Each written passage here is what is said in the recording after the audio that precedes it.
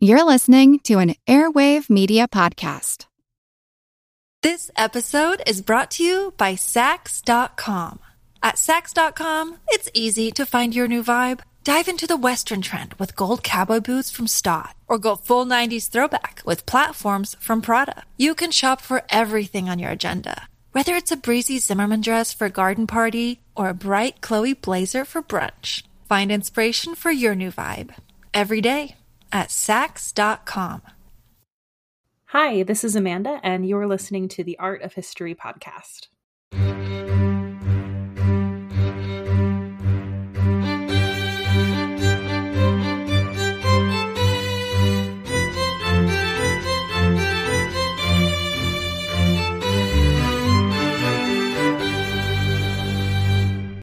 Hello, everybody, and welcome back. Our story this week features a painting that was new to me when I recently discovered it on the Metropolitan Museum of Art's website, so I am really excited to share with you what I have learned, although the subject of today's piece is probably one that you are familiar with. If you're new to the show, the premise here is pretty simple. Each episode I select a work of art that can tell us a story from the past. Today we are looking at a painting by the French artist Jules Bastien Lepage titled simply Joan of Arc, and it's from 1879.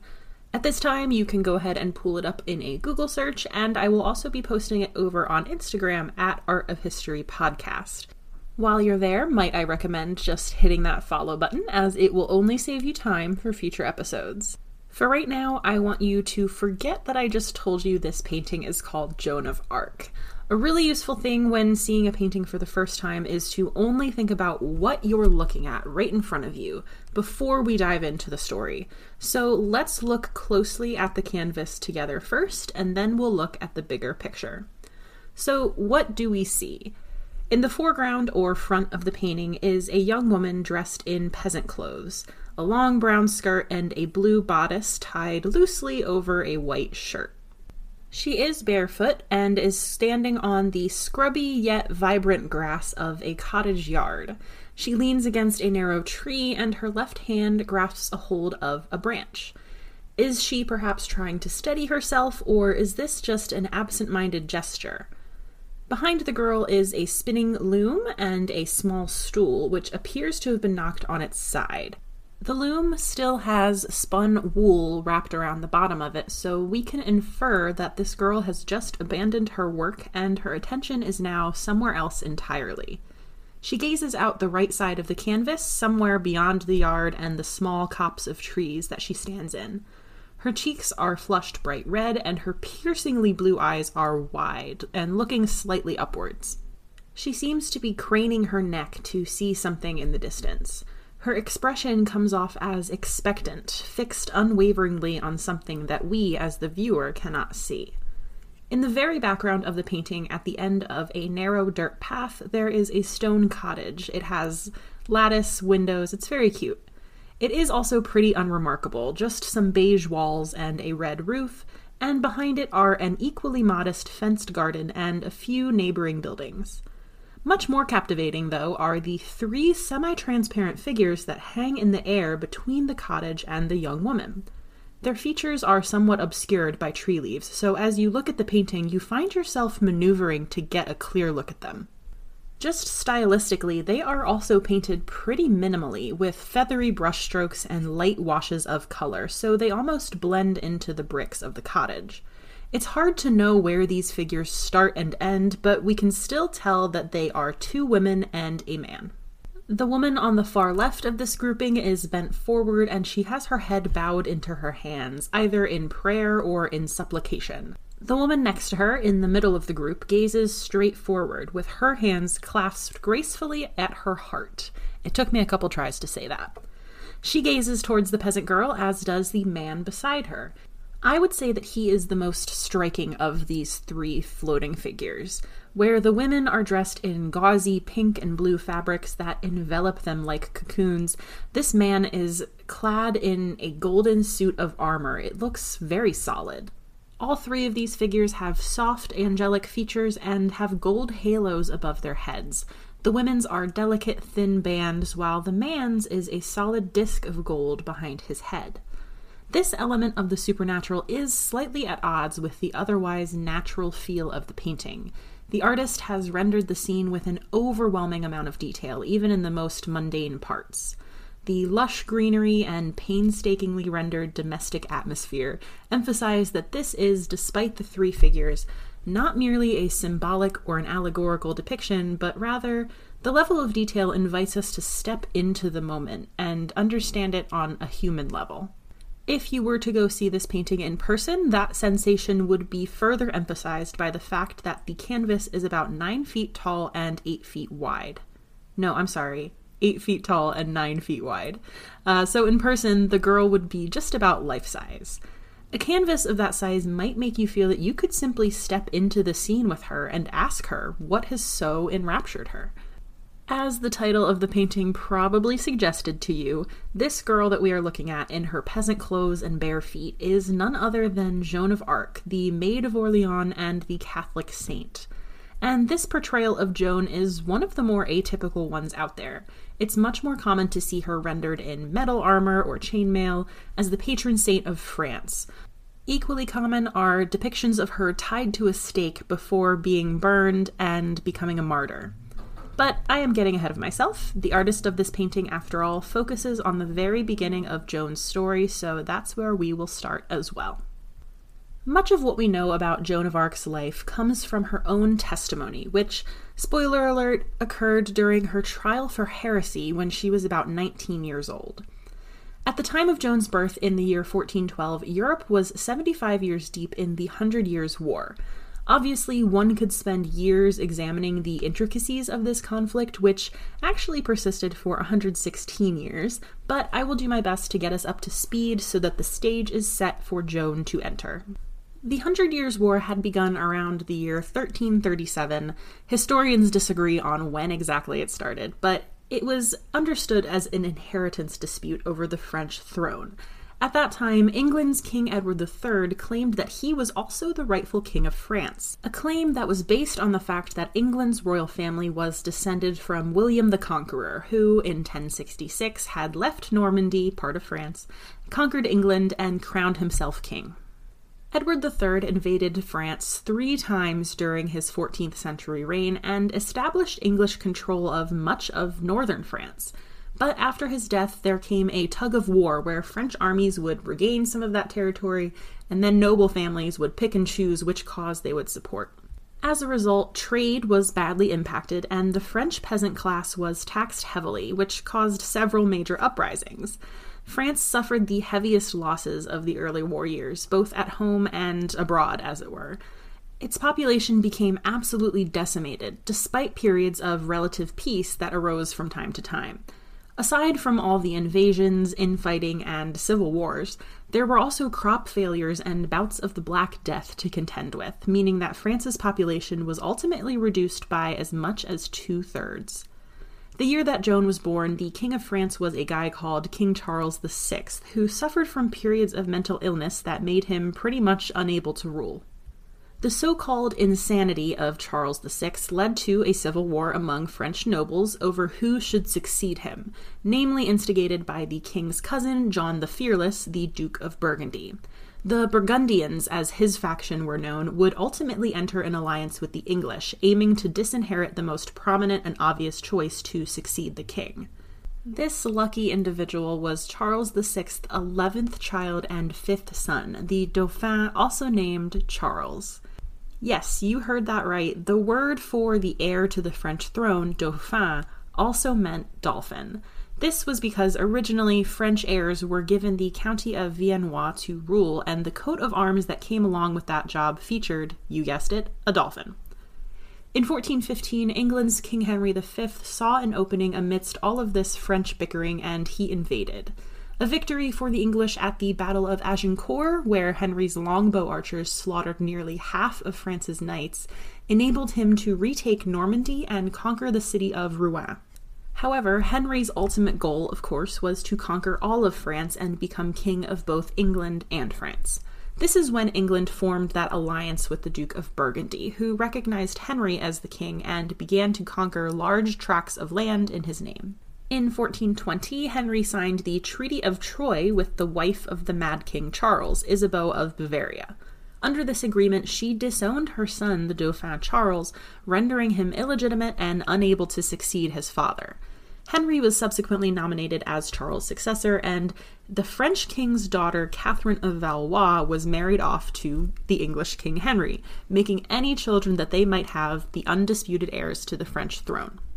If you like to keep track of things with charts, I understand, and I encourage you to do so at this point. A number of vague prophecies then began to circulate France, all of which mentioned a young maid who would deliver the nation from the English. These prophecies were attributed to several sources, including Saint Bede, B-E-D-E, the Venerable, Euclid of Hungary, and Merlin himself. Some of these prophecies spoke of a maid who was supposed to come from, quote, the borders of Lorraine. There was also a version that said that France would be, quote, ruined through a woman and afterwards restored by a virgin. Enter Joan of Arc, who, amidst all of this, was born in the village of Domremy.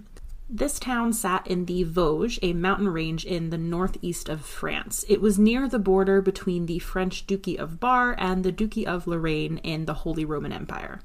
The town has since been renamed in Joan's honor, so today you'll find it on the map as Domremy-la-Pucelle, after her later nickname La Pucelle, or the Maid. Joan's village remained loyal to Charles VI and the Dauphin, despite the fact that it was deep in lands controlled by the Burgundians. Remember, that's the French faction loyal to the English. During Joan's childhood, several raids had occurred in the village, and on one occasion it was partially burned. Still, the house where she was born has been preserved since the 15th century, and you can visit it today. It sits on a hillside next to the church of Saint-Remy, where Joan would have attended Catholic masses. Joan's parents were peasant farmers named Jacques d'Arc and Isabelle Romay. They owned about 50 acres of land, which comprised pastures, cropland, and part of a forest. As well as being a farmer, her father Jacques was also Domrémy's doyen, a village official who collected taxes and headed up the local defensive watch. Her mother, Isabelle, was a devout Catholic, as admittedly most people were at the time, but she was a little special because she had been on a religious pilgrimage. Her surname, Romay, was not a family name, but actually designated any person who had made a pilgrimage to Rome or another religiously special location. It was Isabelle who instilled Joan with a deep appreciation for the Catholic faith and the saints. Despite all of the turmoil raging on a grand scale around her, Joan actually had a fairly normal childhood. Normal meant for a girl in the 15th century that she could not read or write. Instead of attending school, she helped out on the family farm. Tradition holds that she was a shepherdess for her father's flock of sheep, but apparently this was not the case, and Joan disliked it when people assumed this of her. She did carry out her share of smaller farm chores, and her favorite of these was spinning wool by her mother's side. This is what the Joan of the painting seems to have just left off doing.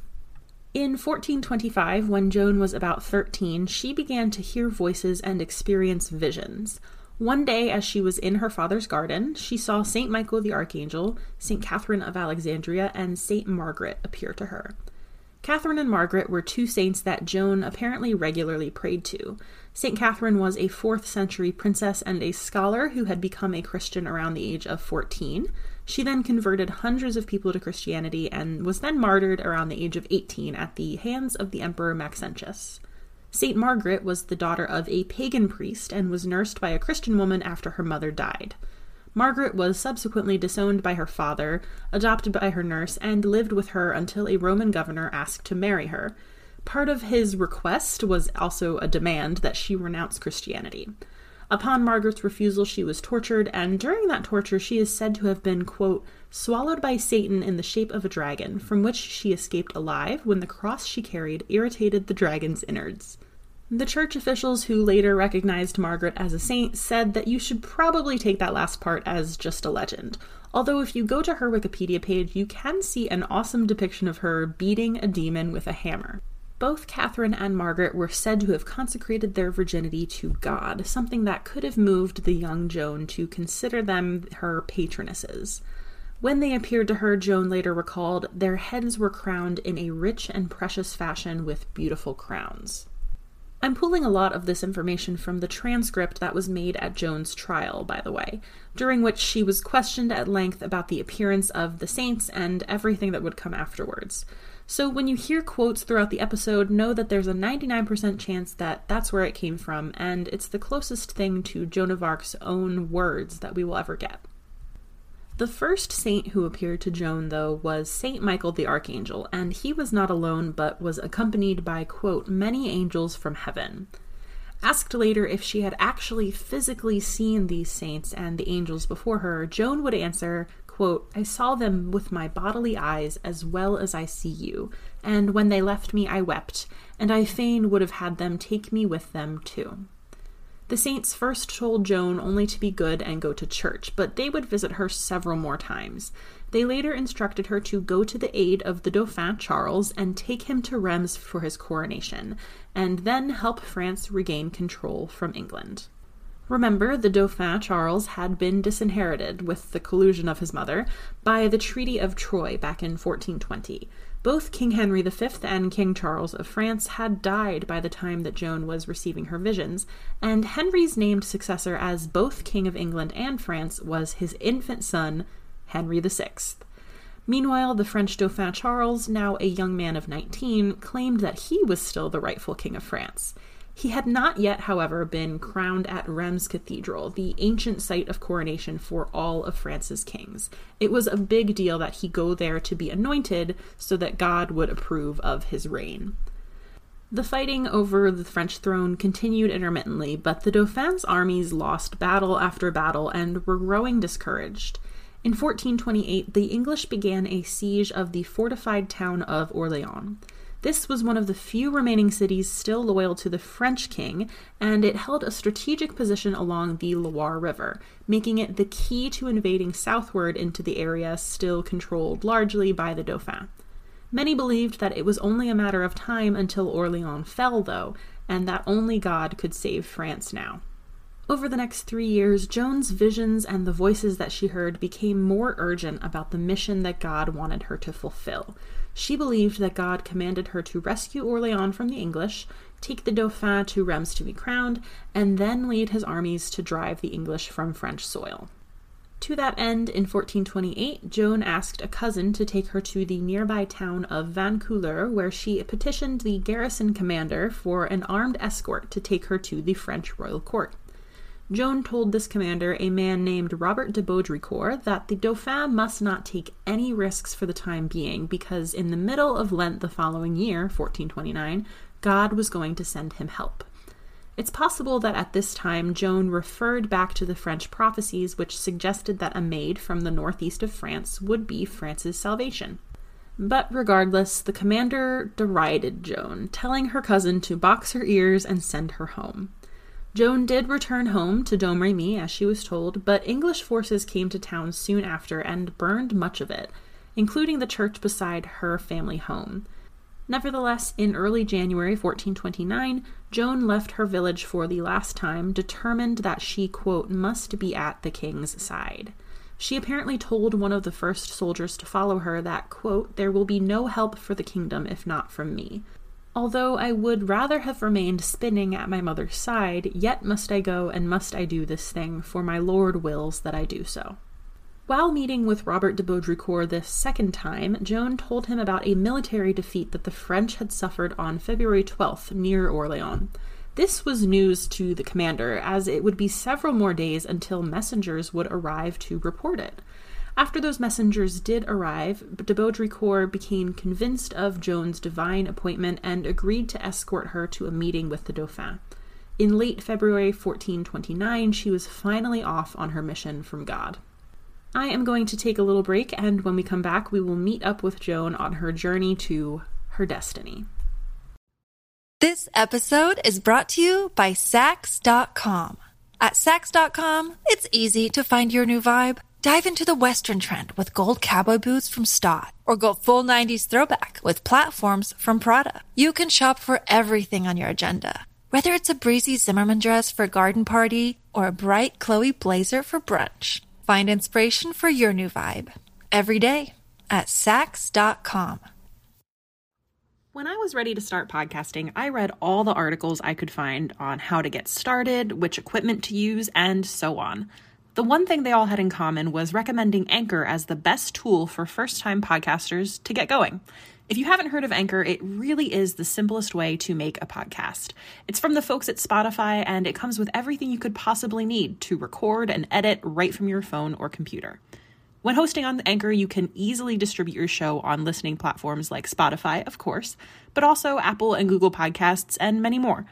You can also receive sponsorships with no minimum listenership required. It is truly everything you need to make a podcast all in one place.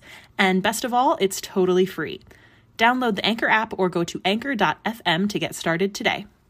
Hello, everyone. You may recognize me as Gabby from the History of Everything podcast. And my name is Brenna, and you don't recognize me from anything yet. Together, we're two scientists who explore all of the weird little questions and conspiracies of the universe in our new podcast, Mystery of Everything. Everything has an explanation. We hope. But that is what we're here to figure out.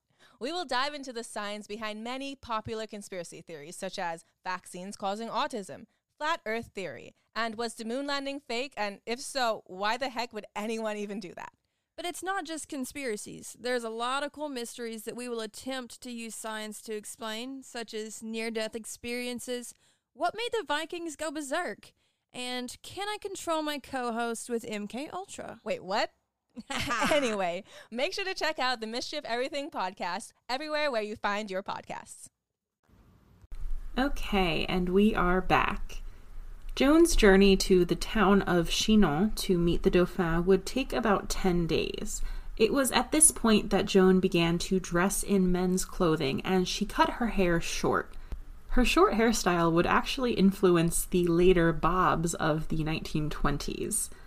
The reasoning for dressing as a man or a boy was that as a young woman of now 17 years old, Joan would have to be living among men-at-arms, and the townspeople of Vaucouleurs thought it was more modest and safe for her to wear pants and armor like the rest of them. Also, her favorite saint, Saint Margaret, was said to have dressed in pants as well when she was endangered. Robert de Baudricourt also gave her a sword. Joan apparently did not need to be worried about preserving her honor, as the soldiers accompanying her regarded her, quote, as if she had been an angel. They later said that they had been in awe of her, and the other knights who would interact with her felt the same. When Joan arrived at the royal court of the Dauphin Charles, there were 2 or 3 days when the king's advisors would not let her see him. When she finally was allowed entry to the royal court, according to legend, the Dauphin had secretly hidden himself among his courtiers. Joan immediately walked right up to him, even though she had never seen him before, and when he denied that he was the king, she told him that she knew who he was.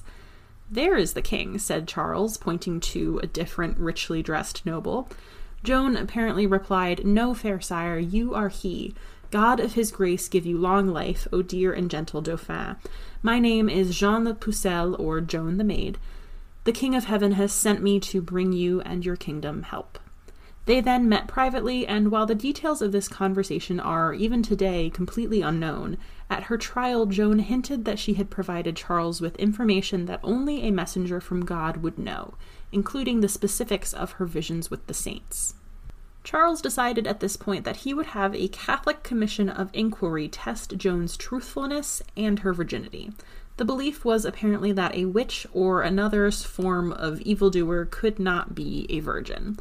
The commission declared Joan to be, quote, of irreproachable life, a good Christian possessed of the virtues of humility, honesty, and simplicity. Notably, though, those church officials did not offer an opinion on the issue of Joan's divine inspiration, namely the visions and the voices. Instead, they told the Dauphin that there was a favorable presumption that Joan's mission had indeed come from God.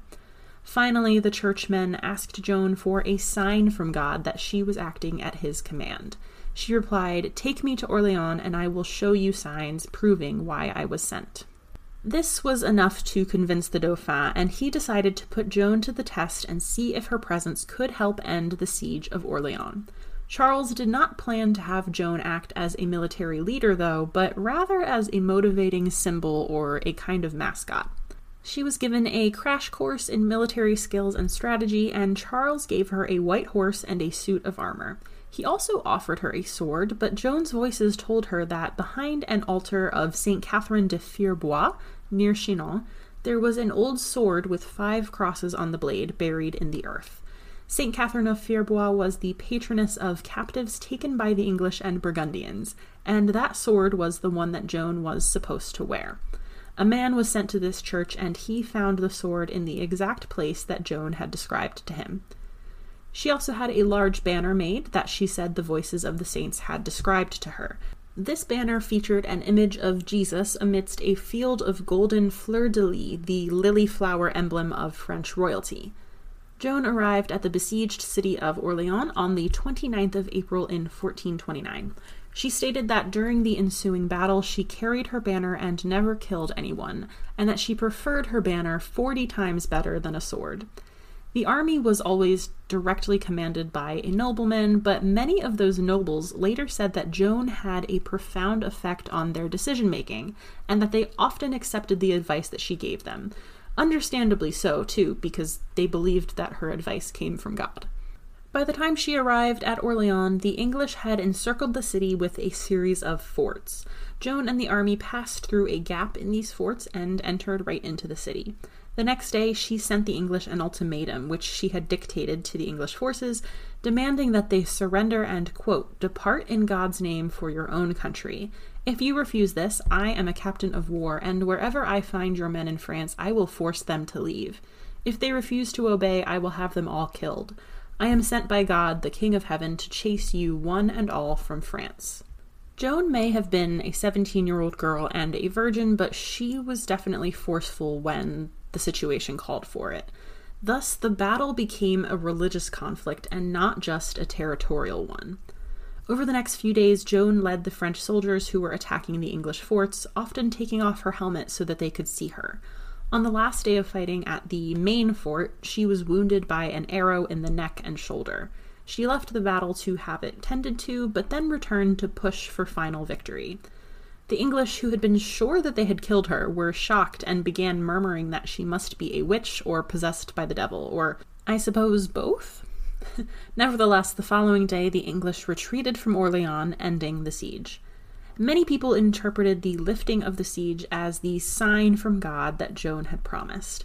From there, Joan had one job left to do: take the Dauphin to Reims to be crowned. This was easier said than done, as the city of Reims was deep within English-controlled territory.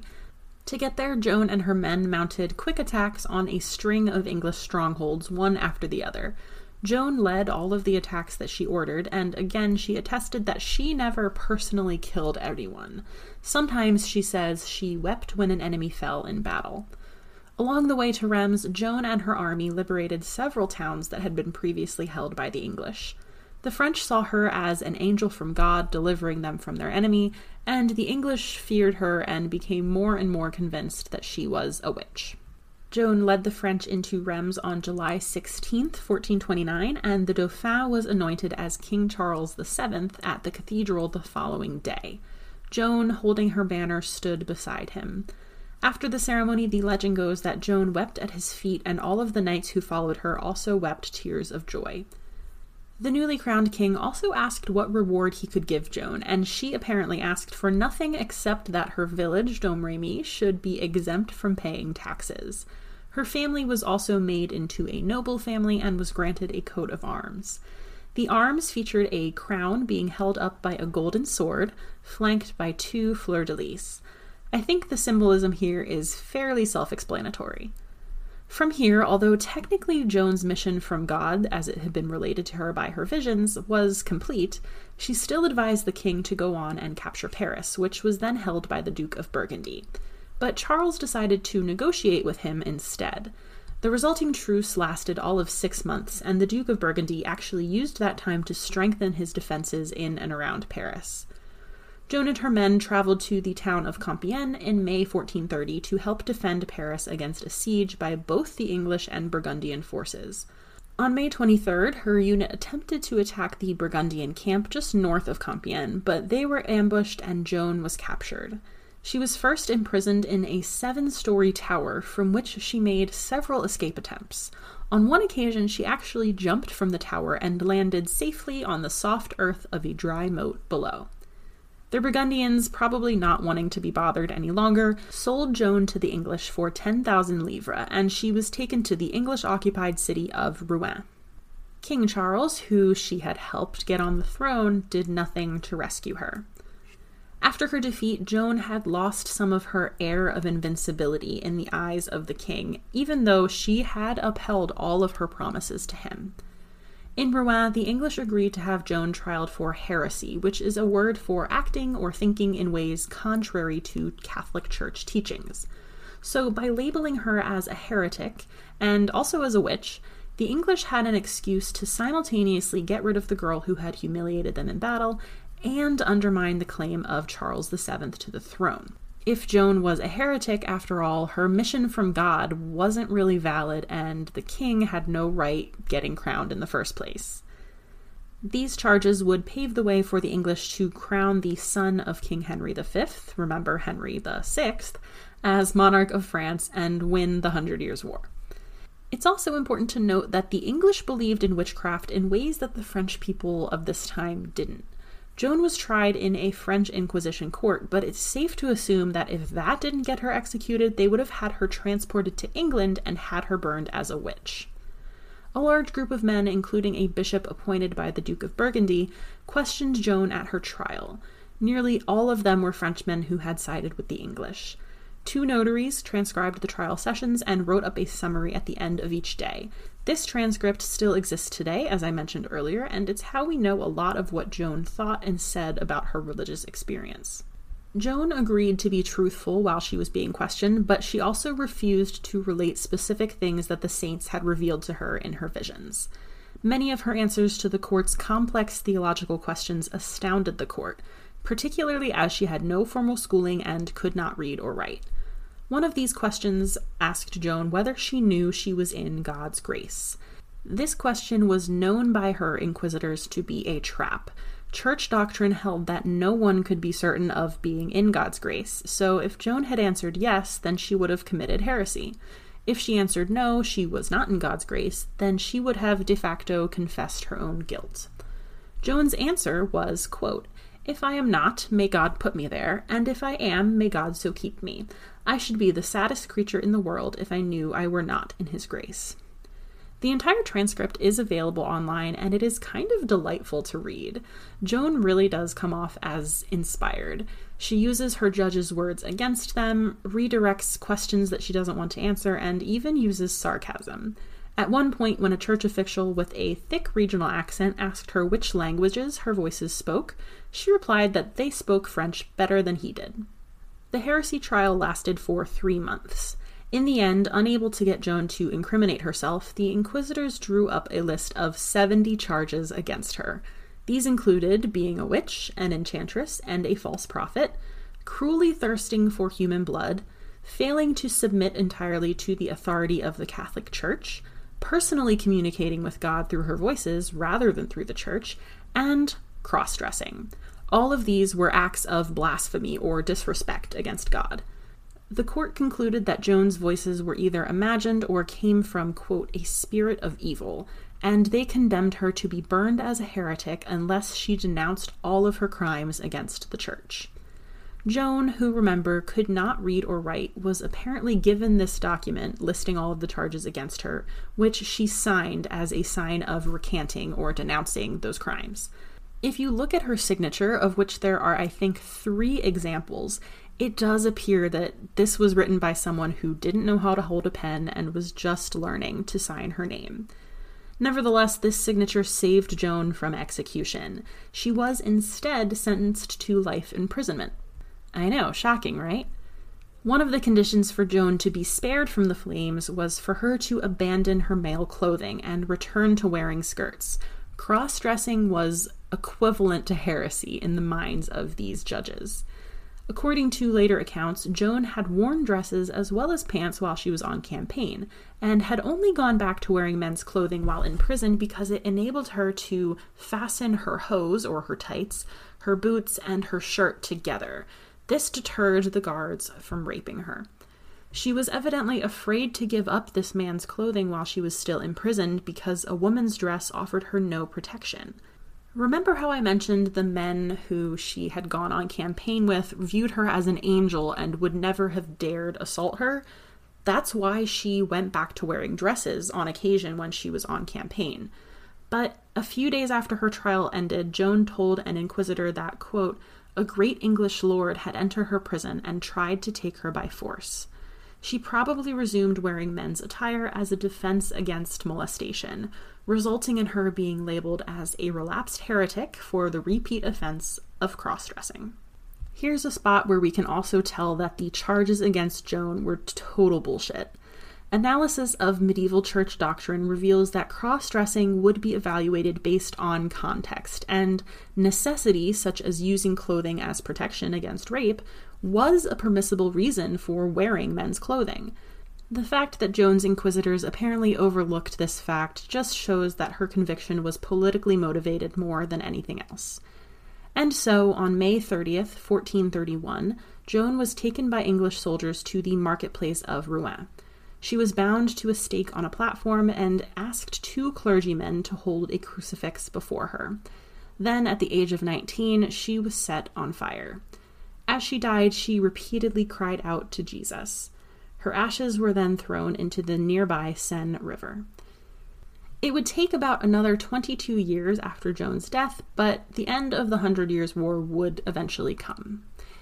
In 1450, King Charles VII, who Joan had helped get crowned, ordered an investigation, which was later backed by the Catholic Church, into her heresy conviction. In my opinion, this was the least he could do, but whatever. A church commission conducted a retrial which re-examined the original trial transcript and took statements from eyewitnesses. At this time, and later forensic analysis also revealed that the original transcript had been heavily edited and doctored where it didn't show her judges in favorable lights. In 1456, the church cleared Joan of the heresy charge entirely. There was still a mystery then, and it persists today about Joan and her visions and her voices. Many historians and scholars have tried to posthumously diagnose Joan with conditions ranging from epilepsy to migraines to full-blown schizophrenia, which would explain her hallucinations.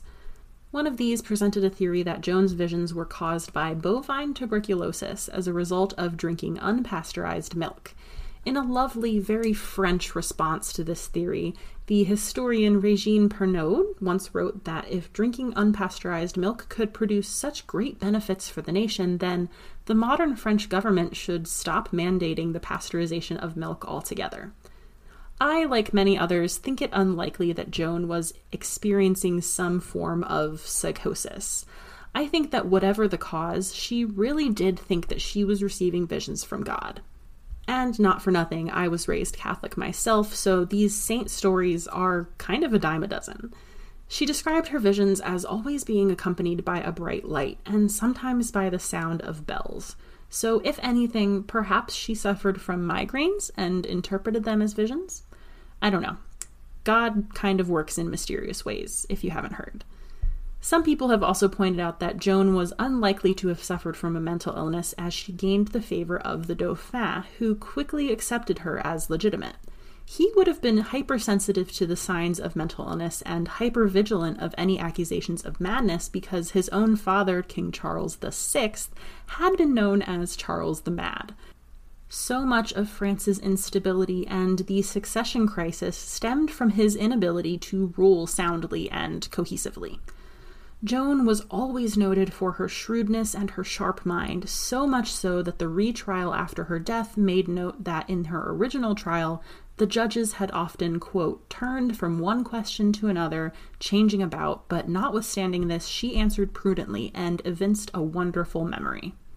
In 1920, Joan was canonized as a Catholic saint, and she is today the patron saint of France.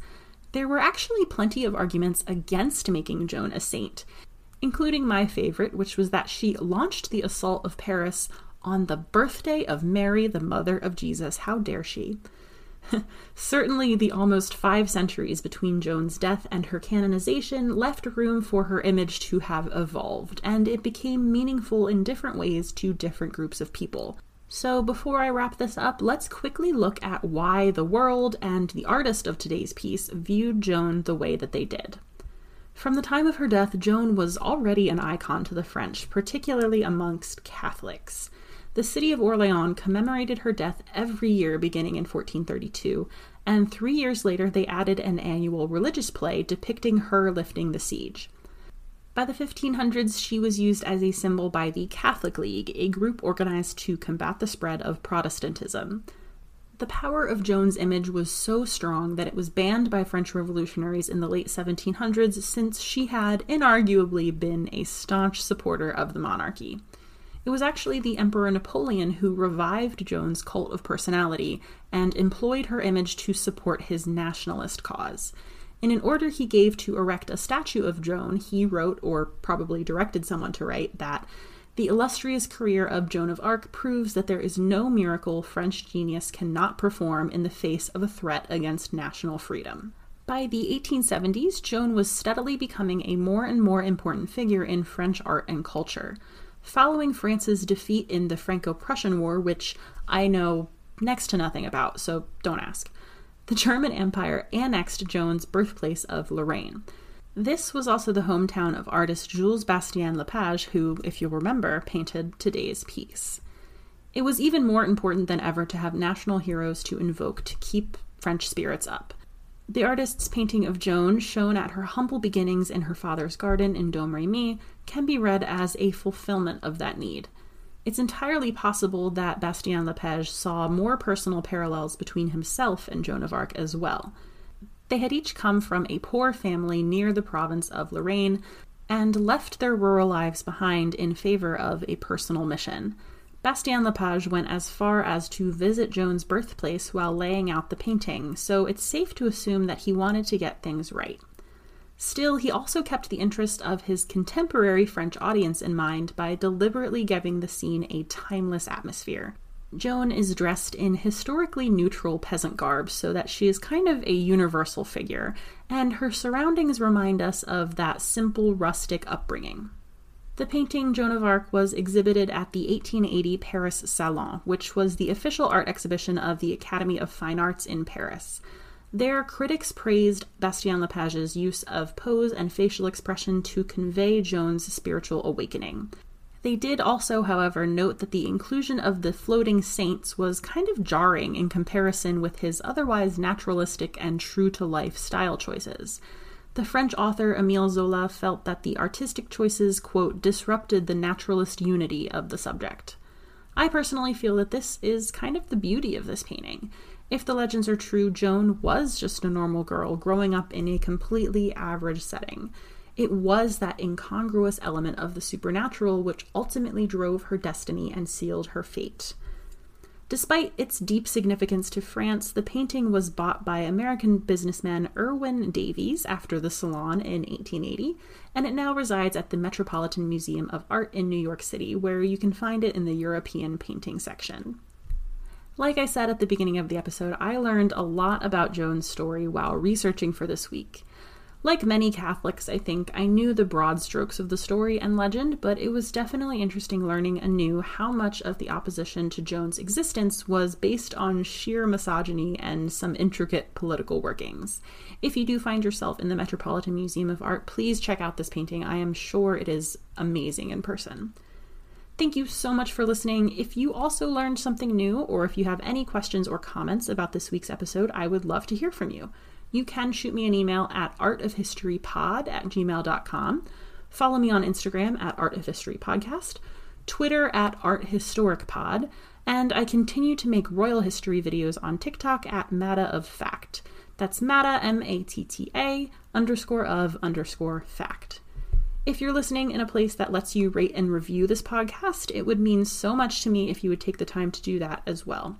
It's kind of hard to believe that this is my 4th episode, but I'm really starting to feel like I'm hitting my stride here, and I, just as a person, really love getting feedback, so I would love to hear from you. Thank you again so much for listening. Bye, everyone.